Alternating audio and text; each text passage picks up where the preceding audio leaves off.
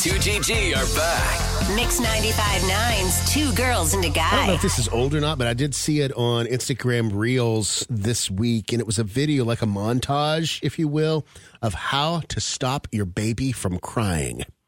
And I thought we'd make that our Two Girls and a Guy hot topic tomorrow here on Mix 95.9. One of the more interesting ones, Brooke, that I saw in the video was parents who put, Tanya's going to laugh, parents who put a slice of cheese I saw that video on the head of the baby if she's crying.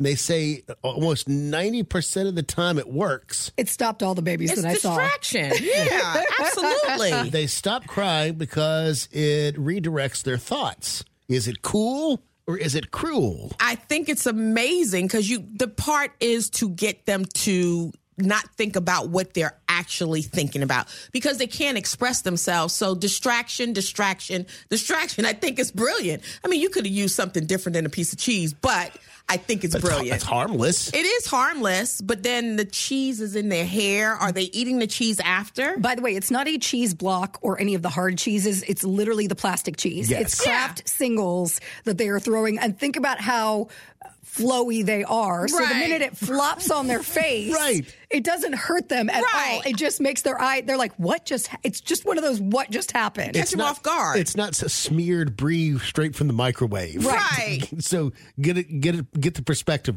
on right. I like it. Did you have a trick when you were raising your kids on how to get them to stop crying?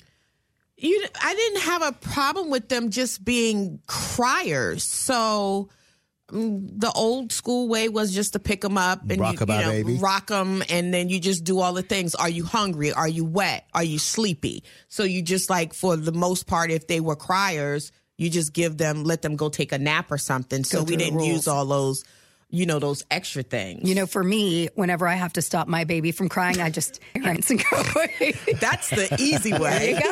Exactly. Send them off.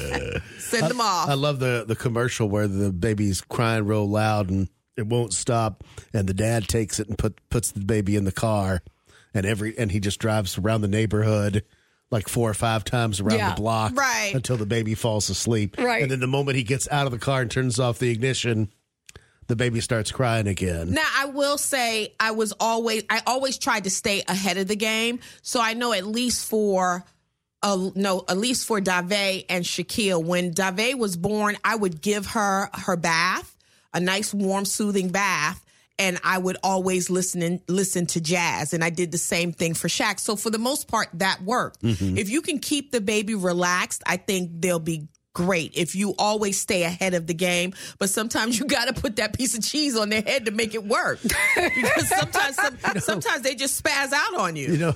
Back in the day, keeping them relaxed was to take a little bit of Jim Beam and rub on their gums.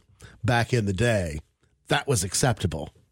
Oh, I just got the sweetest message ever from my friend Shauna. Her daughter Piper, which was the first baby that I ever babysat. Yeah. And now she's a grown little lady. She just said, Brooke, you were the only one to get Piper to stop crying when she was a baby. Aww. Which is true. I'd pick her up, but you want to know what my trick was? Merlot. No, she was teething, and I would let her bite my finger till it almost bled. Like I did everybody else, but it would just keep her quiet, By any means necessary. I was like, okay, I'll take the pain for you to just, calm down a little bit. That's awesome. That's a good auntie. You should totally have a baby. No, I'm good.